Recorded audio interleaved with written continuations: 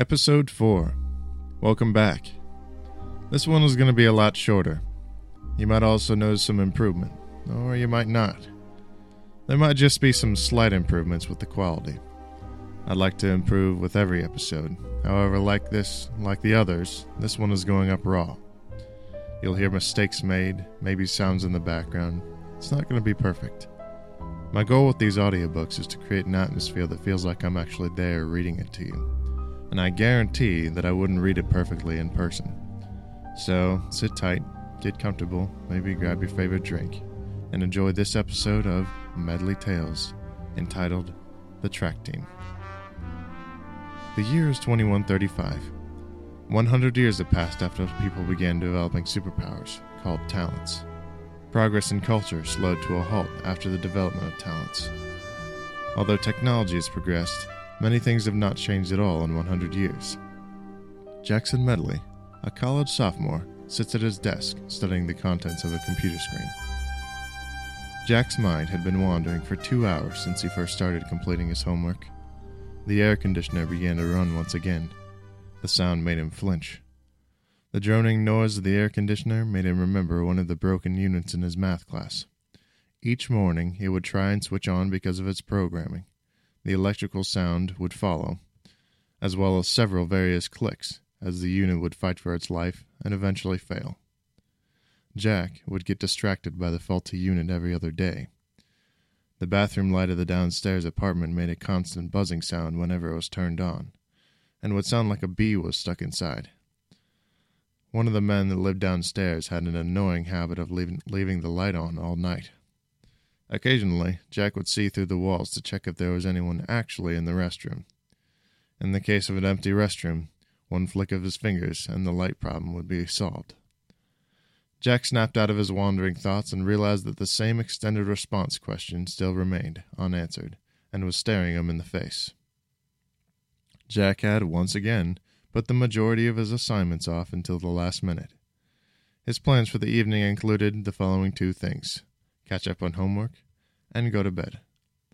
Studying the room, he noticed that the trash needed to be taken out, so he grabbed the bag and threw it in the dumpster out the back door.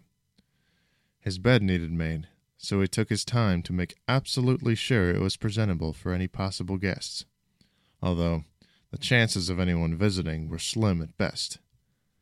A sinking feeling grew in his stomach. I have to get this work done. I have to. He sat down once again at his desk and began to type an answer to the question. Suddenly, he heard his mobile buzzing under his bed. Must have slipped under there when I made my bed. Hello? Hey, Jack. Hey, Sam. You done with work? No, actually, I was wondering if you were busy. Jack looked at the empty screen. After a pause, he answered. I've got time. Great. So I was doing laundry, and while it was running, some bozo put a red thing in with the white jerseys, and now everything's pink. Do you have any idea how to fix this? Coach is gonna kill me. Jack stood, grabbing his keys and wallet. Stuffing them into his pocket, he walked out the door and headed toward the athletics center. I'm not sure. I'm not exactly sure. But we can figure it out, I'm sure of it. Okay. Sam's tone was reluctant. Actually, I'm going to call my mom. She should know what to do. Yeah, do that. What do you think I should do until then? Well, nothing, I guess. Wouldn't want to make it worse. Sam snapped his finger on the other line. Right. You wouldn't happen to have a talent for whitening clothes, would you? Not that I know of. Anyway, I'm gonna let you go. I'll call my mom and be there soon. Just chill out till I get there. We'll make it fast.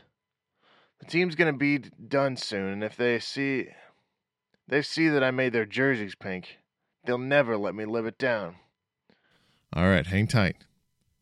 Jack disconnected and began calling Linda. Hello? Hey, Mom. I was wondering if you could help me out with something. Sam's in a bit of a pickle. Someone put something red into a wash load of whites, and now... Everything's pink? Yeah. He didn't wash them again, did he? I told him not to. Good. That could make them permanently pink.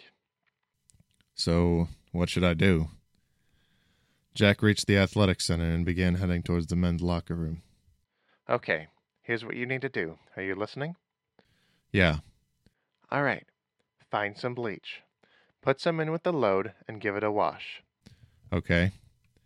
Make sure you don't put the red thing in with the load this time. I know. How much bleach should I use? A good amount. Be generous with it. Wash it once, and if the clothes are still pink, then put more in and wash it again. Does that make sense? I think so. I'll give it a try and call you again if it doesn't work. All right, sweetie. When did you get to bed last night? Around 10 or 11, I think. Okay, go to bed early tonight. I worry that you're not getting enough sleep. I'm fine. I get around 7 to 8 hours a night. Well, I still worry. I've already prayed for you early this morning.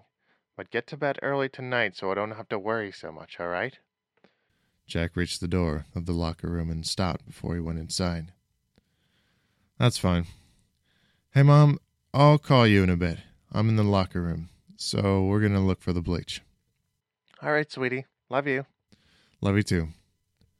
Jack entered the room to find Sam quickly pacing the floor. Finally! What'd your mom say? She said bleach should do the trick. We just gotta find some. Sam snapped his finger. I know where some is. You do? In the janitor's closet. I take stuff from there all the time. It's not a big deal. Jack cocked his head. Let's go then. They quickly grabbed a bottle of bleach from the closet down the hall and dumped a good bit into the washing machine along with the pile of pink jerseys sitting on the floor. Once they pressed the button on the washing machine, they took a seat on the benches in the center of the room. Taking a look around the room, Jack turned to Sam. So, what else needs to be done around here? Well, I don't have to do much. I just need this place looking decent before the team gets done with practice. How long did they practice? Sam checked his watch. They should be done soon. I spent a bit of extra time cleaning today. I bet even you couldn't find anything wrong with this place. In fact, I dare you. Try and find any mistakes at all. Jack scanned the room carefully, using X-ray vision and heightened smelling to help search for mistakes. Finally, he turned to Sam and grinned. There's dirt in that corner. There's a lot of hair in the showers that you missed. You didn't dust that picture, but the other one looks fine. Sam chuckled. That's it? That's all you could come up with? That's petty stuff. Stuff that would take 2 seconds for me to clean. Even less if you did it. I knew you couldn't find anything serious. Well, if you really want me to get technical, there's a piece of underwear stuck behind that locker. It smells like it's been there for a few weeks. You didn't dust the top of the lockers, like any of them. There's mold on the far left corner in the bathroom, but I don't think you have to deal with that. You just report things like that, don't you? Sam nodded. Oh, and that's, I think that's, oh yeah. There's a spot that looks like dirt under the sink. I think it's dirt. Doesn't smell like anything else. Sam scoffed. Well, that's not even fair. As Sam spoke, the track team began making their way into the locker room. The smell of body odor filled the room as they funneled through the single metal doors. It was difficult for Jack to focus on Sam's words as the conversation between the team members were several times louder than Sam. How am I supposed to know that there's underwear stuck behind one of the lockers? Jack stood from the bench to make room for the incoming team members. He shrugged his shoulders as he leaned on the wall next to the washers. Sam continued to sit on the bench. As two team members ran in tossing a large metal ball. The last 2 team members ran in tossing a large metal ball back and forth. A third man from the center of the room clapped his hands, holding them out in order to receive the ball. Jerry, here! Jerry launched it to the man in the center of the room. After reaching for it, The man pulled back his arm just before catching it. With the man no longer in its path, the ball began to fly directly towards Sam. The ball hit Sam in the side of the head, mid-sentence, crushing his skull on contact. Sam toppled to the ground as the metal ball continued flying toward Jack. Normally, when an impact such as this happens, most people in the room would wince, rush to help the injured and make sure they were okay. However, this group of men had apparently caught on to Sam's talent, and had lost all regard for his safety. In fact, when they saw his body on the floor, the entire room except for Jack erupted in laughter, high-fiving each other as if to celebrate their victory. It was clear that they had intentionally thrown the ball at Sam for some cheap entertainment. They were so preoccupied with their laughter that they didn't notice Jack, who had caught the ball and was helping Sam back on his feet. As expected, Sam was completely healed in seconds, showing no evidence of any injury or pain. Sam smiled and gave a nervous laugh, obviously trying to mask his embarrassment from the rest of the team. Jack noticed several things. Sam had been unusually quiet through the whole confrontation. He acted nothing like when he did when Jack first met him. His behavior was completely unexpected. If anything, Jack worried that Sam's big mouth would get him into trouble. He worried that he would have to break up fights between Sam and other students on campus. He never expected that he would have to tell him to stand up for himself. Yet here he was, accepting brutal abuse from his teammates as if he was completely powerless. The more Jack studied the situation, the more surprised he became, and the more empathetic he felt towards Sam. Seeing this caused him to relive memories of growing up literally powerless for half his life.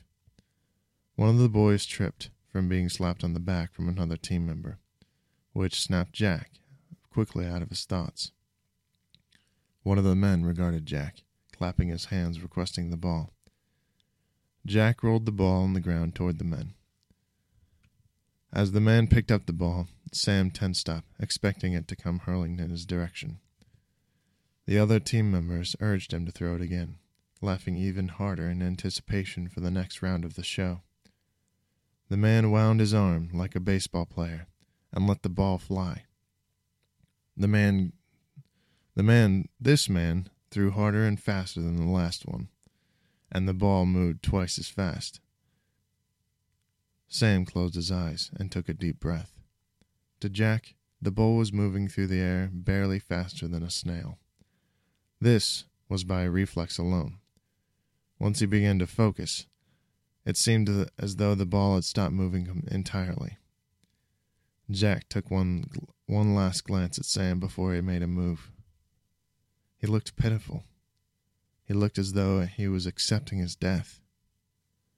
Jack remembered getting picked on as a child for having no talents, giving a similar face whenever he was pushed to the ground or shoved in the hallways. Seeing this nearly made him snap. However, he was more than able to keep his composure as he stepped in front of the flying ball. Effortlessly catching the ball with one hand, he pressed the other on the opposite side of the ball, making a deep, crunching sound as he spoke. He chuckled, and with a smile on his face, he addressed the team. "All right, guys, you've had your fun. How about you shower and get back to your dorms?" His tone of voice was light and rather friendly. However, by the time he finished his sentence, their expressions dropped, from looking amused to slightly disturbed. In his hands, he held the crushed remains of what used to be the ball they were playing with.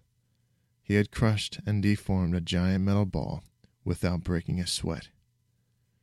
A feat like this wasn't the most impressive thing in the world, but only the most accomplished and ferocious brutes were able to pull off a stunt of this magnitude. Titans were rumored to have strength enough to level entire cities. so accomplishments such as these pale in comparison. However, one would be wise to avoid confrontation with a man able to crush metal so effortlessly. Each one of them understood this rule as it was simply common sense. The entire team quietly packed up their lockers and shuffled into the shower areas, all of them reluctant to make eye contact with the unnaturally tall man by the washing machines. It was difficult not to imagine how different his childhood would have been if only he had possessed this power in middle school or high school. How many bullies he could have overpowered with minimal effort. He snapped out of his thoughts and caught a glimpse of Sam, who was looking at him with a very confused expression on his face. Jack turned around, opening the door to the washer. Pulling out the sparkling white jerseys, he shoved the pile of wet clothes in the dryer and pressed a button. Sam walked solemnly out the door and toward the apartment, followed closely by Jack, who was anxious to speak to Sam. Jack caught up with him and stopped in his tracks as Sam kept walking.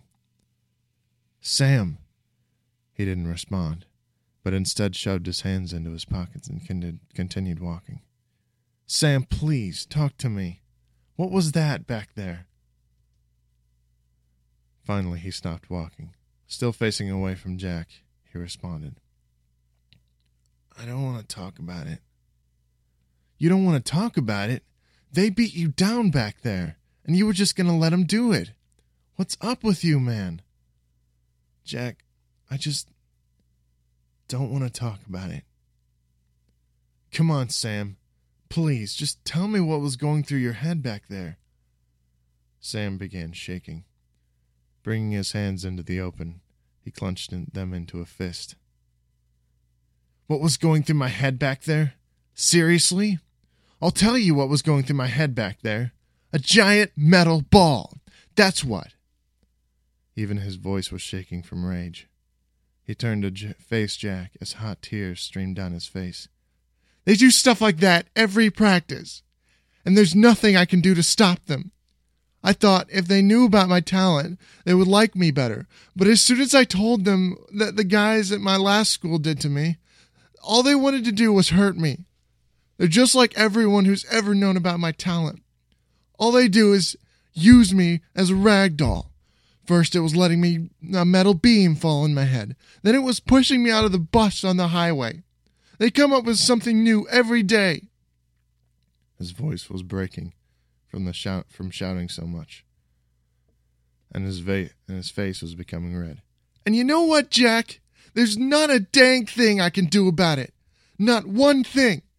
I can't step in front of the ball in a fraction of a second and catch it with one hand, or catch the metal beam and throw it back at them, or stop myself from being run over by cars on the freeway. I can't fly or lift anything heavy or move any faster than the speed of sound. None of that. I just had to stand there and take it. I'm not like you. I can't scare the whole team with just a few words, or see through the walls, or use laser vision, or any of the stuff that you can do. All I do is heal. That's it." The more he spoke, the more his voice began to settle into a more relaxed tone. Still shaking from anger, he began to sit on the concrete covered by the dim orange light of the parking lot. "I can't even think of anything to say when they do it. They don't listen to me anyway. I tried to tell them to stop the first couple times they did it, but they kept doing it. Nothing I say will work. I'm done. I don't want to be here. This scholarship is the only way I can stay at school, and this place is my last resort. God knows my parents can't pay for school." He sniffed and began clicking his thumbnails. "I didn't think college would be this hard." He sniffed again, and a silent moment passed before he got up and began walking toward Jack. He wiped his eyes with his sleeve and grabbed Jack's hand, shaking it firmly. Meeting his gaze, he breathed deeply before speaking again, in order to regain composure.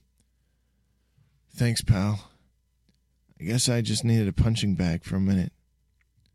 His voice still cracked from the strain of the screaming. Let's get back. I'm tired. The two men began walking toward the apartment, and Jack snapped his finger. Shoot. What? I forgot to take the laundry out of the dryer. Sam turned around and began walking toward the athletics center. Well, let's get it then. That is my job, after all. Jack caught him on the shoulder, stepping in front of him with a smirk. Let me take care of it real quick. Head on back to the dorm. I'll catch up with you. Sam nodded and began walking toward the dorm, toward the room. Before he made it halfway, Jack appeared next to him, followed by a gust of wind. Were the jerseys white? Jack chuckled. Not even a chase of pink. Well, it took you long enough. I'm pretty sure my grandma could fold laundry faster, and she's dead. Jack snorted, a suppressed laugh, cupping his hand over his mouth. Next time, pick up the pace. If your skin doesn't peel from folding laundry, you're not doing it fast enough. Jack felt extreme relief as Sam returned to his state of relentless sarcasm. By the way, what if I helped you out with the cleaning and laundry from now on? I only asked because you clearly stink at it. Wow, is that your attempt at humor? I should throw in the towel. The alpha male has appeared. We both know I'm the alpha male between the two of us. You really are good, aren't you? All right, big man. You're my sidekick. Nothing more, nothing less. Partners. How about partners? Let me think about it. Sam tapped his chin for a second and inhaled sharply. Let's come to a compromise and say sidekick. Jack shook his head and they both laughed as they entered their apartment building. Back at the athletics center, members of the track team were finishing their showers. On the benches in their center of the room sat a pile of freshly dried, folded jerseys. Beside the jerseys were laid what remained of a crushed metal ball from earlier, and a note. The note clearly read, I'm gonna be around more often. If you guys try something like this again, you're all gonna be sorry. Don't test my patience. Jay. And that's the end of episode 4. I hope you've enjoyed listening to it. I always enjoy reading these. Like I said, this episode is a lot shorter. Let's check in. Looks like we're at about 23 minutes with this one. A lot shorter. I could have easily added this onto one of my other stories, but I really liked this one. And I really liked reading it. So I wanted it to be a standalone story. The next episode will be a lot longer. It'll be a while before I post the audiobook. I still have to write the next couple of stories, and then I'll record them. It might take some time, but until then, sit tight. I'm glad you listened. Please join me next time for Medley Tales, The Power Brick.